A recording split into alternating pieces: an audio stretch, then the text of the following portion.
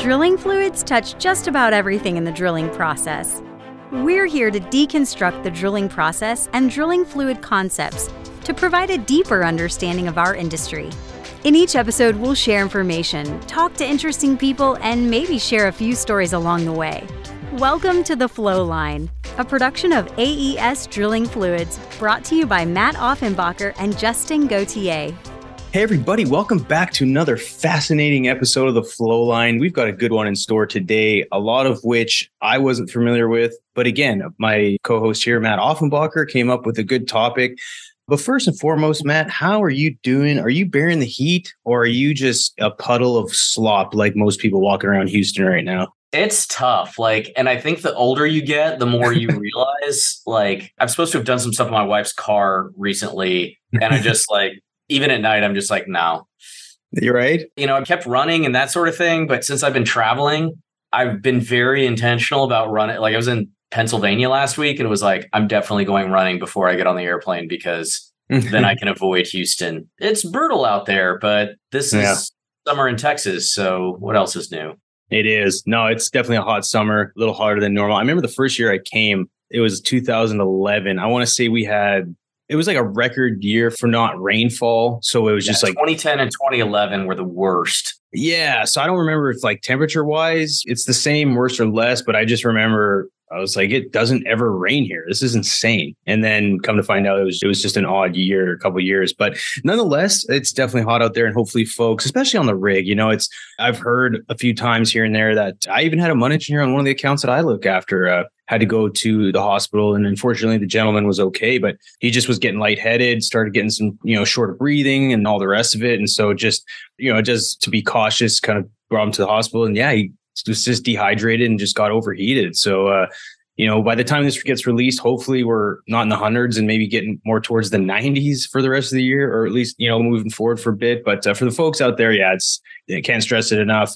It's hot. And so make sure you're hydrated and staying healthy and happy. And that's my little rant, my safety rant for today, Matt. Good one. Timely.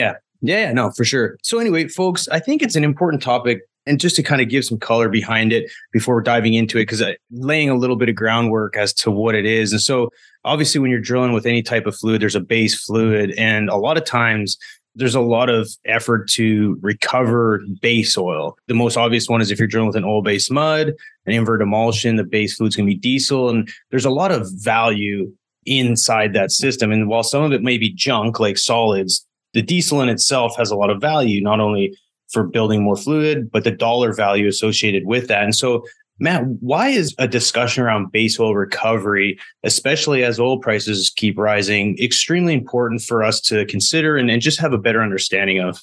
Well, we've covered a few of these topics individually, but I think sort of big picture, one, we all want to save money, right? And sometimes we go through these efforts.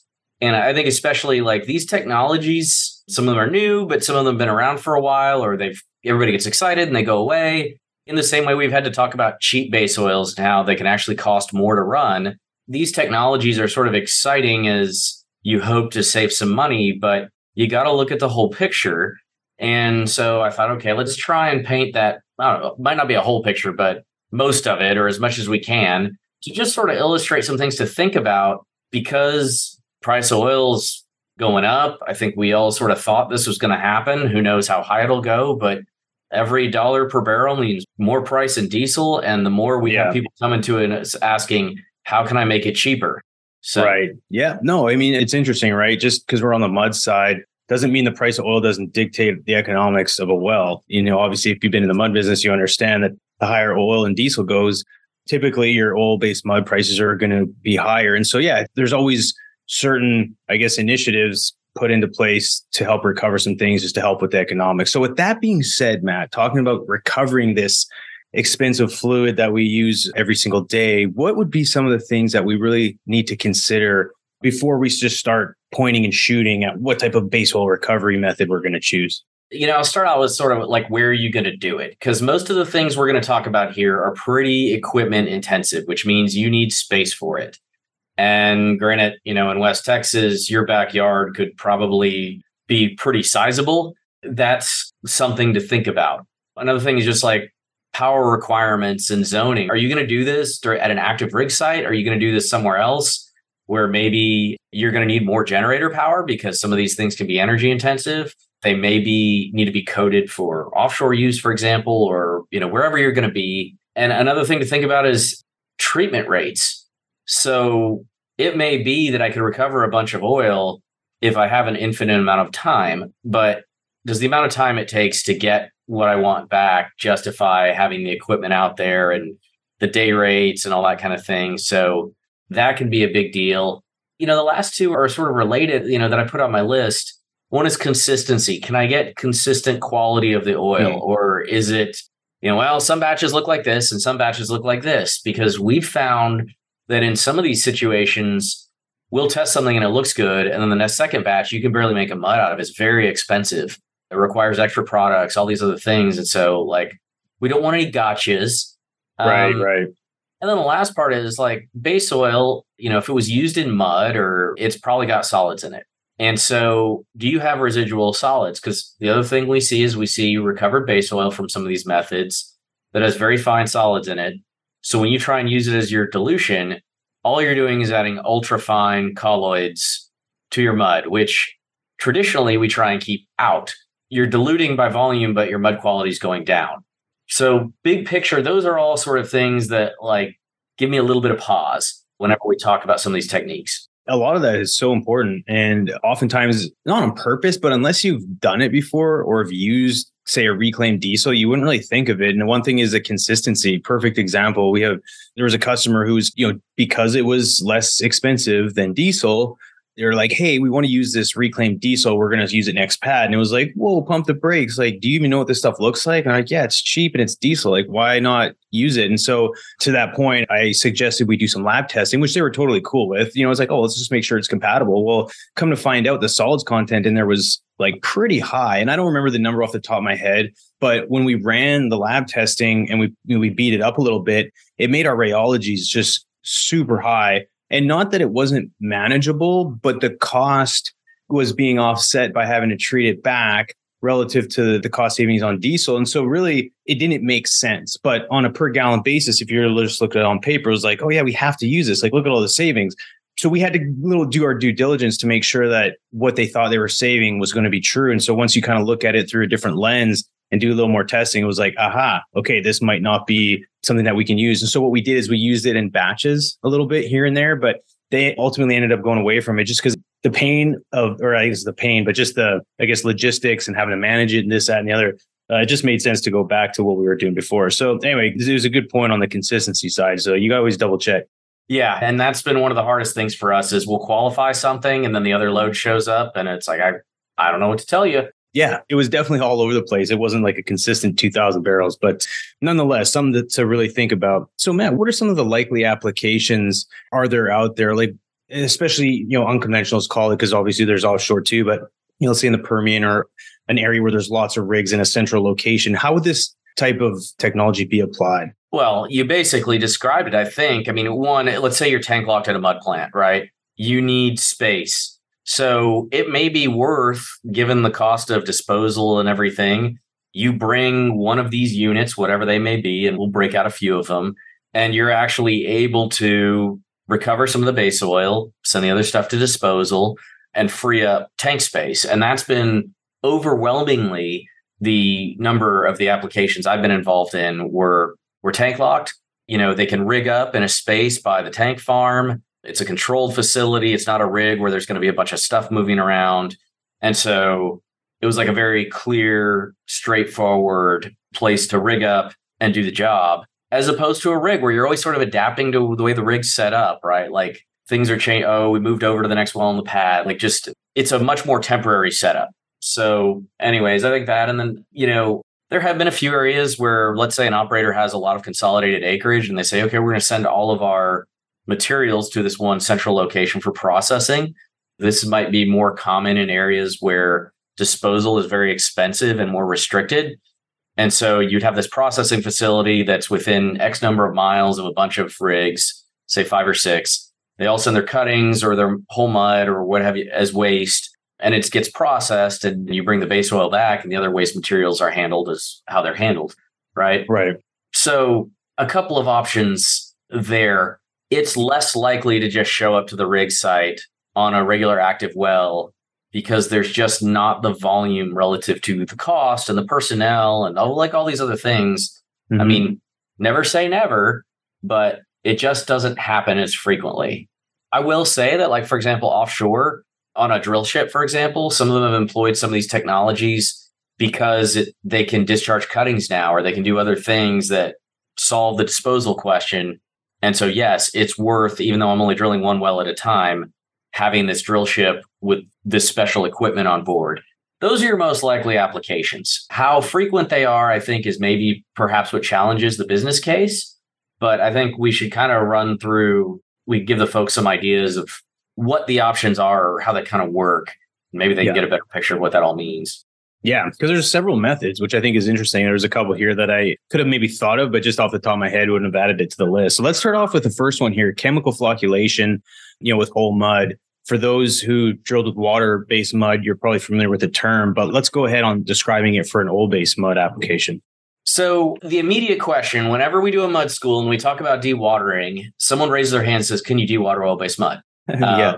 Right? Because if we could flocculate those solids, they'd separate out more readily. And the answer is kinda. But the problem is you have to water wet everything to get it to flocculate. And you've got to give it, some sort of charge so that you can get those polymers to get everything to flocculate. And so I've actually worked on one of these units and I've seen them work. But, normally you have a skid out there, you take the fluid, you're going to apply a very powerful wetting agent and then a very strong flocculant, mix all that together and centrifuge it, and you'll be able to strip out most of the solids. And when you do that, you tend to get pretty good phase separation as well, which means you can kind of skim, the oil portion off. The one thing I've noticed on a couple of these technologies now is like they seem to work better like when it's hot outside or when everything's warm. And so like they'll show some really good case history from like the Middle East. And then if you try and do it in northern Pennsylvania or something, they might not be as like flashbang results. And the hard part too here is like emulsions are complicated. So when you're trying to treat this stuff and dial in these treatments to balance the way that the state of the oil-based mud as it is, you can't promise the efficiency you're going to get. You're going to say, this is what we typically see, and then hopefully replicate that or end up on the high end of the bell curve there. Right. I mean, is this something that you've come across like in the Permian or anything that like as of lately? I mean, to me, I've never had experience in doing any of this, but it just seems like it's not very common. I mean, is it going on and I'm just not aware of it or? No, I mean, it comes and goes. I think there's a lot of sort of a patent landmine, like the folks that patented it. Now, look, this is pure speculation. I have no idea. Like they're patented processes. And I think there's a bit of overhead with that. It requires a skid and a centrifuge. You're basically got a container with your equipment and then some centrifuges. And it's a lot of equipment. I've seen it in use a few times, but I haven't seen it recently. And I just don't know if the appetite is there. But then again, my world is unconventionals right now. So it could be booming in West Africa and we just wouldn't be any the wiser.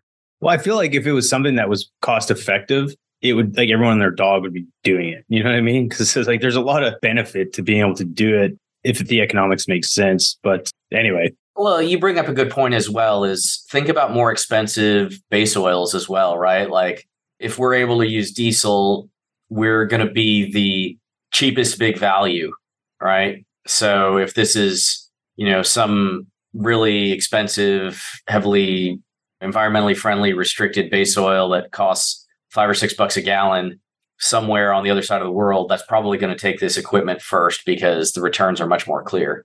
Yeah, no, that's a good point. Next on the list here is when we have our good friend, Mr. Gravity, that comes into play. Matt, let's talk about flotation. So flotation is this is some of these waste management companies from a cuttings treatment perspective.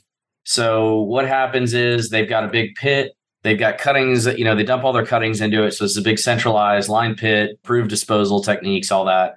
But they ultimately end up washing the cuttings. And what happens is the oil is going to float because it's the lightest, right? Mm-hmm. So there's enough residual oil on these cuttings and other waste that go to these facilities that you could actually skim the oil off. So it's as simple as I've got a pile of cuttings. I mean, think about it in an open top, like you can see a little layer of oil if you let it sit for long enough. Well, think about a really big open top because it's an approved disposal site with a huge open area. You could skim some of that oil off and recover from it. So this is something that I've seen done. I think there's a few folks, if you Google them, some of the waste handling companies will, talk about their facilities being able to do this. I always wrestle with any of these times you rely on phase separation. It's really tempting to get greedy, right? So I'm pulling oil off the top. Am I pulling just oil, or am I trying to get a few extra drops and now I've got some water contamination or some of those residual fine solids and kind of nasty interphase layer? And so this one, you're not altering the oil at all. So if you get it back, it's probably fine, but don't get greedy. That's sort of my thoughts on that one. Yeah, no, that's something that a lot of people were doing with direct emulsion systems instead of, shipping them back. And they're like, there's a lot of value in the diesel that's in there. And what if we just let it sit there? Can we will it eventually separate and get the diesel so we can skim the diesel off the top? And so that method, from my experience, hasn't really been one on the old base or invert emulsion side, but actually rather the direct emulsion, which, there's a lot of factors that go into play there. So we don't have to get in the weeds there. But again, it is a method. But to your point, it's like, it'd be very tough to just know exactly what you're getting. I'm sure there's a little art to it too. And people have probably figured out a decent way how to do it. But anyway, it's certainly a method out there. The next one on the list is electrophoresis. Did I get it this time? I know that word got brought up years ago and I was like, electrophoresis. Anyway, electrophoresis, Matt, what is that? We did an episode on this a while ago, if anybody wants to go into greater detail. And that's where Justin refined his pronunciation of the concept. Basically, if you run electrical current through whole mud, for example, the solids will want to stick to each other and start falling out. They'll build a charge density eventually. Think of an ES meter, and we've sort of described how this works because I love electrical stability so much. But what happens with an ES meter is you start running current through it, and the solids sort of start forming a bridge across the probe, and then the droplets sort of conduct electricity on top of that. But like oil wetting breaks down, and you're able to this stuff drops out. So you can kind of try and draw some solids out, or if you go full bore, you could probably get all the phases to more or less separate out. You can skim oil off the top. The challenge here, of course, is time relative to the amount of volume you can treat. This has been done. We've played around with it in our lab. There's a couple of other companies. I think most of the folks who got really excited about this have looked a lot more at slop water treatment, where easier to separate. It's pretty clear, more oil per unit volume, all that good stuff. So this technology is out there. You can listen to the other episode a little bit more about it, but it's a way to recover base oil. I don't have a ton of experience with it other than some pilot testing that we've had done. This one was working great with the direct emulsion stuff too. So that's a technology that's out there. We acknowledge it exists. Perfect. Thermal desorption. Is that right? Desorption? Yes. Okay. All right. So this is a pretty straightforward one because what do? It's kind of an indirect heat furnace. So you have a couple of screws. They start carrying cuttings especially, but you can do this with some mud too, through the furnace. And guess what? Stuff evaporates. And so you're able to condense the oil, separate it out, and you can reuse it. Some of these they can actually burn the base oil that it recovers as the energy source to run it. So they don't necessarily need an external power system if it's a poor boy unit. But most of my encounters with these have been, I know it's a very long story, but there was a project a while ago in Algeria where they basically wanted to dig up where in the 70s or whatever, they drilled a ton of diesel-based mud cuttings. And they drilled a bunch of wells with diesel mud, buried all the cuttings on site. But it was such a mess that from a cleanup perspective, they actually came back, dug up those cuttings and put them through the thermal desorption unit, one, to recover those units back to where they were supposed to be, or recover the soil to a better condition, but you could save some of the diesel. Okay. Sometimes it's sort of a cleanup method. When I was in Azerbaijan, this is what a third party did it. But when the mud plant got locked up, our expensive base oil was recovered using this. So a couple of concerns: controlling the heat. You can overheat the stuff and you can actually, I've been told, I haven't dealt with the nitty gritty of it, but, crack some of those longer chain hydrocarbons or fractional separate where you don't get all the good stuff you want. And then the other part is it is a furnace, right? We're using heat and a fair amount of it, which you're never going to see a thermal desorption unit offshore, I don't imagine. Gotcha. Okay. Well, moving on to hammer mill. What is that? So a hammer mill, as much as it sounds exciting to say the name and maybe a little bit metal and edgy, right? A hammer is kind of like they're a bunch of arms. Think of like a wagon wheel, but without the wheel part, just the spokes and the center, right? Now imagine having a bunch of those and enclosing in a drum and spinning it really, really fast and putting stuff in there. So we had a podcast on this with a TWMA guy way back when. Mm-hmm. But the idea is that this stuff rotates so fast that it generates frictional heat, and that causes the evaporation. So there's no flame. There's nothing like that. It's just this thing moving really fast. And guess what? You can separate the oil, solids, and water. And these things have been used. I know some have been mounted on drill ships where they're able to get the cuttings so free of oil that they can dump the cuttings overboard in restricted areas, which saves a ton on transportation and that sort of thing. But hammer mills are, I would say, newer to the oil field relative to like thermal desorption is ancient. Hammer mills are newer. And so you're seeing them being used in some of those higher spec type applications, but you can recover oil and use it for dilution there as well. Right. I've heard of a few units being placed on land, but again, it doesn't like sweat the Permian or any one of their major basins. So, but nonetheless, like to your point, they do work from what I understand. And if anyone's more interested in actual the mechanics and how it's applied, the TWMA gentleman there did a great job of describing it and, talking about fluids management and the rest of it.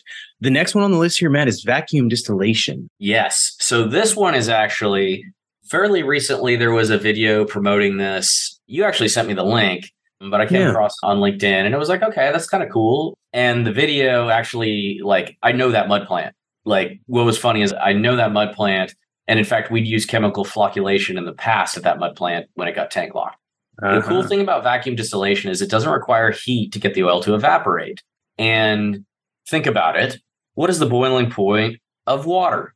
212F, 100C if you're Canadian. I was going to say 100, but that was Canadian. I was like, I don't remember. Anyway, yes. But what if you're in Colorado? A lot more. Well, it's actually less. To boil? Yeah, the boiling point, because you have lower atmospheric pressure, right?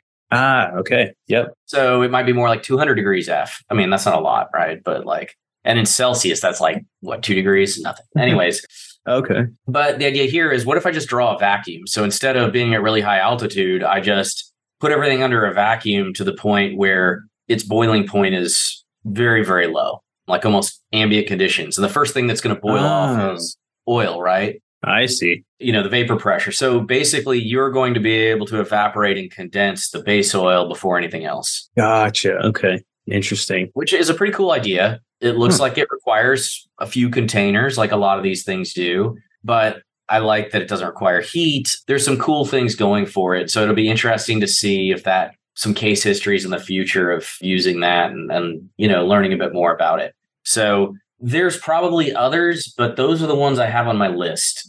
Yeah. I mean, there's a lot there, right? Like the vacuum distillation one, besides from before I sent you that link, because I thought it was interesting and you could obviously had been familiar with it, but there's clearly a bunch, which none of them have really taken storm. And so that just, it's kind of the overarching theme for me as we wrap it up is it's like, why don't we hear more about these and why haven't these been deployed at scale? Because if you were to just run some back of the envelope math on how much diesel, if you could effectively reclaim it, the value in all of that, call it everything that we've drilled or stuff that's not good anymore to drill with, where you have to figure out like, what the heck would we do with this stuff?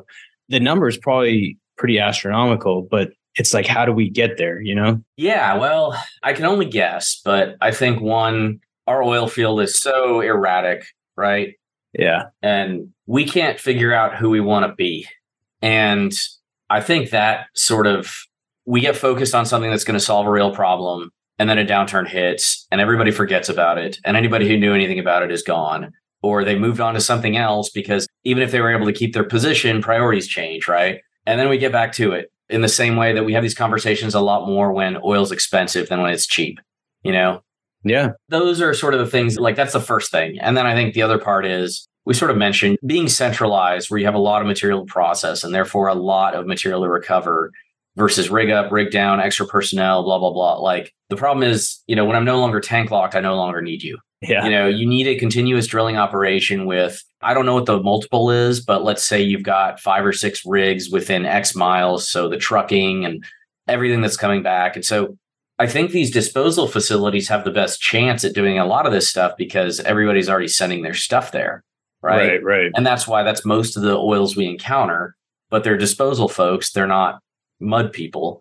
And so they're just hoping to sell somebody's garbage, right? Like, hey, nobody wanted this. I can monetize it. And then I think just the cost of base oil changing all the time. Yeah. I think that there's an element there where we just need to realize that diesel is going to get expensive and then people are going to worry about it less. When things are expensive, people get creative, but they forget about it the minute prices normalize. Yeah. I like how you started off with, we have a hard time figuring out who we want to be. That's, I've never really heard it put that way, but yeah, it's like companies will commit to something and then things will change, which totally changes their business focus, to which then, yeah, a lot of things get sort of sidelined until it's important again, which goes not only for this type of technology, but for a lot of other ones too. But either way, I feel like in time, someone will come up with something, whether they're forced to or not. And I'm curious if anyone out there has worked with any bit of base oil recovery stuff here on land, maybe somewhere else in the world. If you're on land and you've got a bunch of rigs running around, maybe there's one we hadn't mentioned, but nonetheless, I think it's a good conversation and one that hopefully people will chime in, because I think having a solution out there could be very helpful to the mud business and, obviously to all the operators out there too. Yeah. So, all right, folks. Well, if that's it, Matt, any closing last words? I know we kind of wrapped it up and you said it best, but anything else before we let everyone back to the job? I have no wise words. All right. Well, with that being said, everyone, really appreciate the support. And if you could review, subscribe, share it with a buddy. And if you're interested in more content, we've got our YouTube channel. Follow us on LinkedIn. Our marketing team continues to put out good information, whether it's educational, just stuff that we're doing, highlighting the culture that we have and some of the initiatives that we got going on. So please do us a favor and follow us on LinkedIn. You can hit us up at the Flowline Podcast at aesfluids.com. And with that being said, take care, everyone. See you next time. Take care. Thanks for listening. Please tune in next week for another exciting episode of The Flowline. And remember, may your returns always be full and your trips always smooth. Views expressed in this program belong to participants and not their employees. The program is for informational purposes only and cannot take the place of seeking professional advice. Copyright AES Drilling Fluids.